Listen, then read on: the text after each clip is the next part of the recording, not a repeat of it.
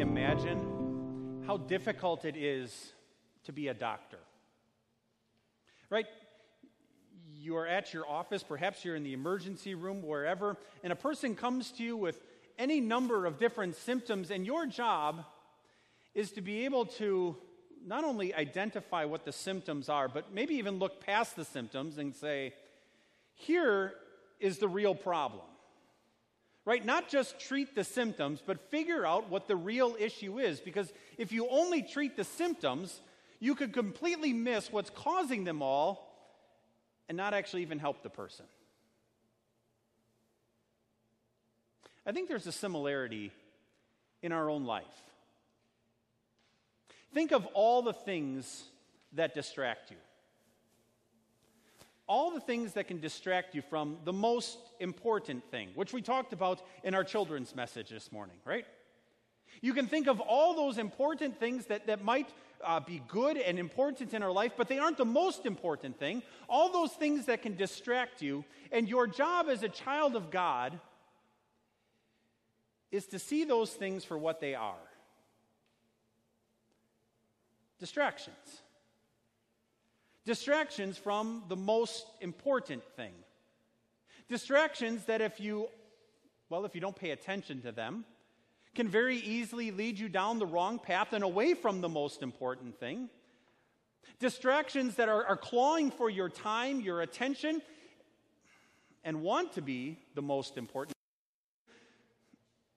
If you give in to that and you treat the distractions as important or even the most important thing, then you end up missing what? The heart of the matter. This morning, we hear Jesus tell a story. And it's a story aimed at people who were being tempted to be distracted by any number of different things. If you look at Luke chapter 16, he talks about greed and about money and possessions. Right? And he tells this story to help those who are listening to him and to help you and I see the heart of the matter. To see the most important thing for what it is and not to be distracted by all those things that clamor for our attention.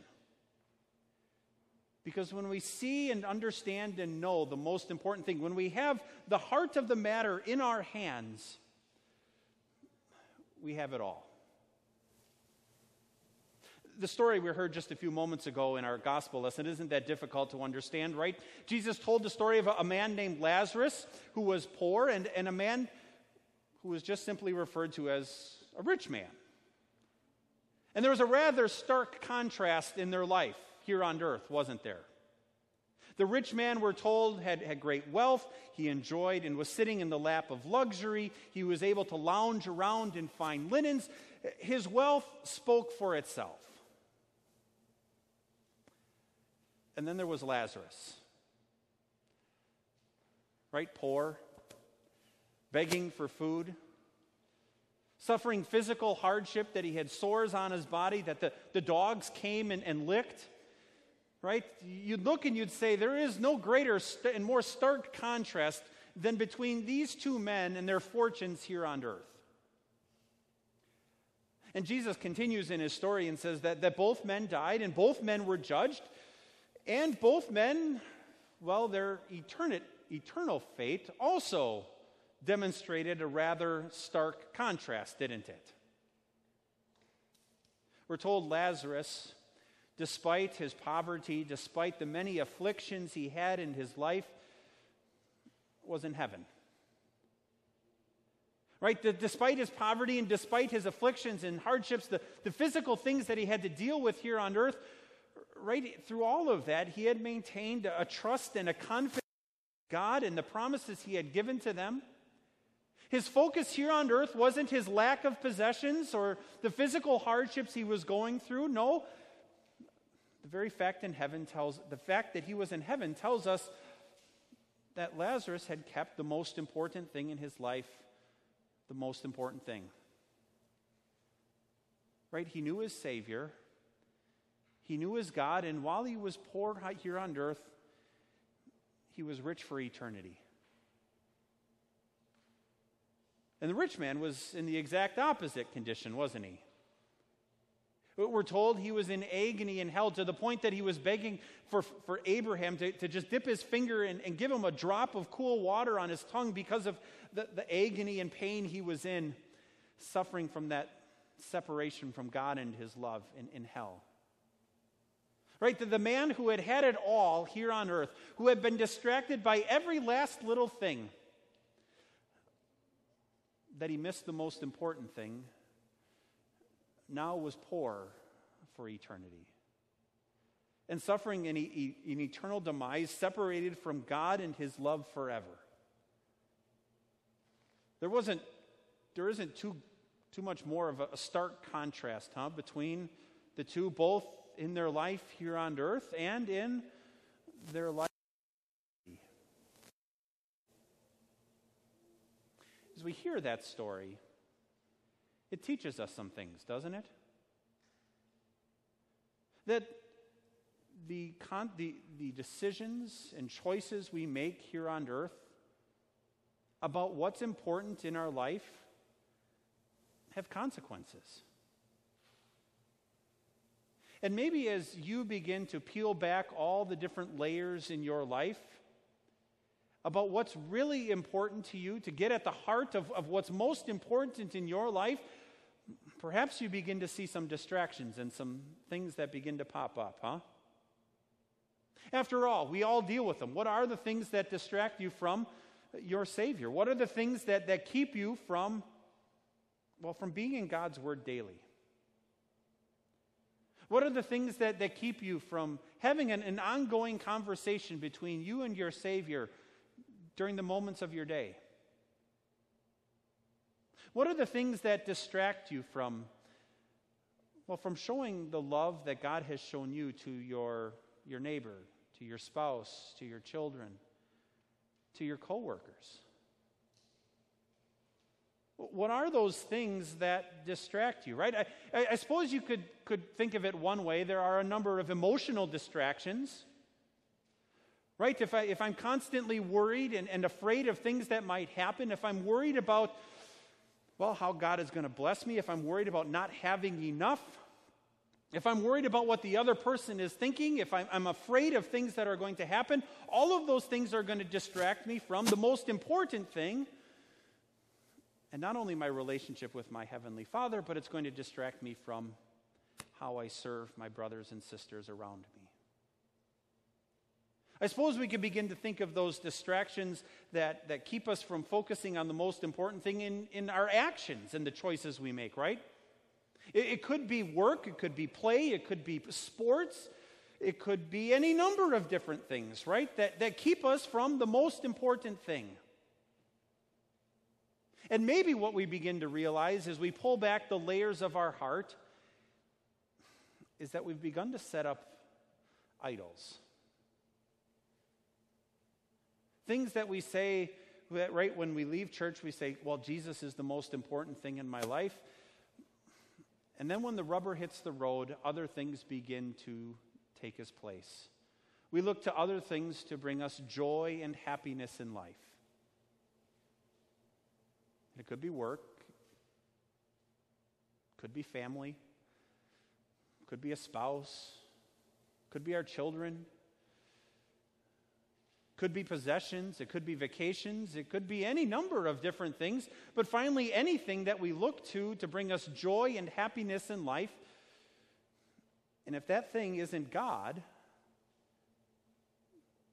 that thing is a distraction then, isn't it? A distraction that's trying to keep us from focusing on the most important thing.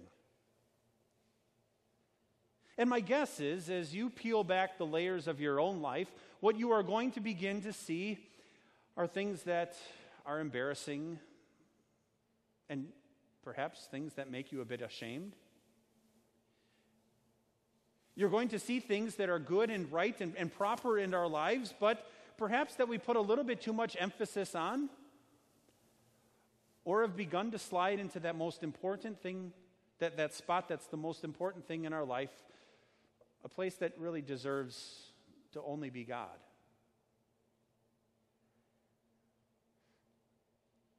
And when we realize that, the guilt begins to pile up, doesn't it? Which can become a distraction in and of itself. So what do we do? What do we do when we begin to look closely at the decisions we make, the choices we make, at the distractions that are part of each one of our lives, and we begin to see the different things that we begin to slide into the most important slot in our life? Well, we go back to the heart of the matter, don't we? We go back to the heart of the matter that tells us that we have a God who loves us. A God who loves us so much that he was willing to send his own son for us. We go back to that most important thing in our life, that we have a Savior who forgives us, who's called us to faith and now gives us eternal life.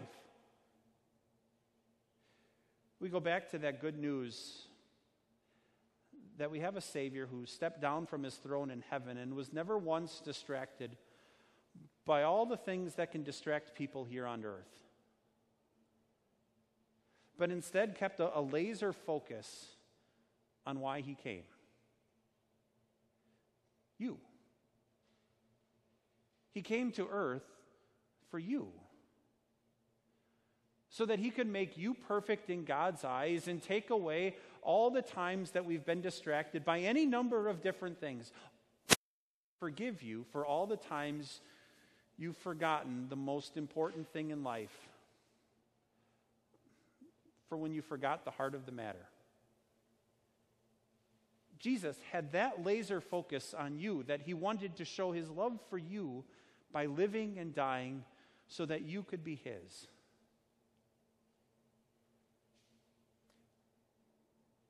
And when you have that understanding, and when you're able to see how much God loves you and what he's done for you, how he's called you to be his own, how he's forgiven you, and how he now gives you eternal life because he wants to spend an eternity with you,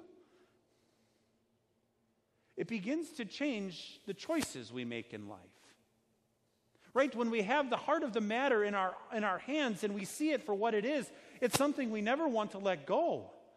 It's what we begin to base the rest of our life around. Then we begin to say, if my Savior and what he's done for me is the most important thing in my life, it changes how I see and how I interact with my spouse, my kids, my coworkers. It changes how I do my job at work. It changes how I interact with my neighbors. Right? That now I look at those things and say, as I go to work, it's an opportunity for me to show my Savior how much I love him by putting in a hard day's work. And because the most important thing is the heart of the matter in my life, I do this with joy and a smile on my face because I'm serving my Savior. Right? As I interact with my kids, I can look at them and say, I love you. Right? And you are important to me. And I want to show you the most important thing in my life. I want to introduce you to my Savior. And when you have that perspective, your kids are important, but they never become the most important thing. And when you interact with your neighbors, you're able to forgive just petty things that go on between neighbors. You're able to see your neighbors' needs and seek to serve them. Right? It begins to affect the choices you make in life, because when you see and have in your arms the heart of the matter, you begin to see distractions for what they are. Distractions. Things that pull you away from the most important thing. It's why Jesus, as the rich man is begging Abraham to at least send Lazarus back to earth, that his brothers might hear and say, they have Moses and the prophets. They have God's word. What more do they need? He says, no, send Lazarus back, because if someone comes back from the dead, they're going to listen to him. And said, Abraham just says, no. If they don't listen to God, what God has to say in his word, to be convinced if someone rises from the dead. Think of what your God has given you. He's given you his very word, where he reveals to you the heart of the matter, the most important thing. Man, as we see that, as children of God, isn't it our desire then to grow in that? To be able to take God's own word and open it up each and every day to remind ourselves and to read again for ourselves that the most important thing, the heart of the matter. What a blessing it is for us and to take advantage of those opportunities we have them, to be here in church on a Sunday morning, not only worshiping, but gathering together for Bible study, because there we get to open God's word, right? And hear about the heart of the matter, the most important thing. And even if it's things that we've heard before, the Holy Spirit still comes and works in our heart through his word and strengthens our grip on the most important thing, the heart of the matter. That Jesus loves you, that he died for you, that he forgives you, and that he's given you eternal life. And because of that, he deserves all of our glory. He deserves to have that most important spot in our life as the most important thing. And that's the heart of the matter. Amen. Our Savior Lutheran Church is located on the south side of Birmingham off Highway 280. We are on Dunnet Valley Road, about 3/4 of a mile east of Treetop Family Adventure and Sports Blast. Our Sunday services begin at 10:15 with Sunday School and Bible class at 9 o'clock. We welcome visitors and hope to see you soon. For more information, please visit our website at oursaviorbirmingham.com. Click on Sermons at the top of the page for a copy of today's service folder. You can also find us online on Facebook, Twitter, and Instagram.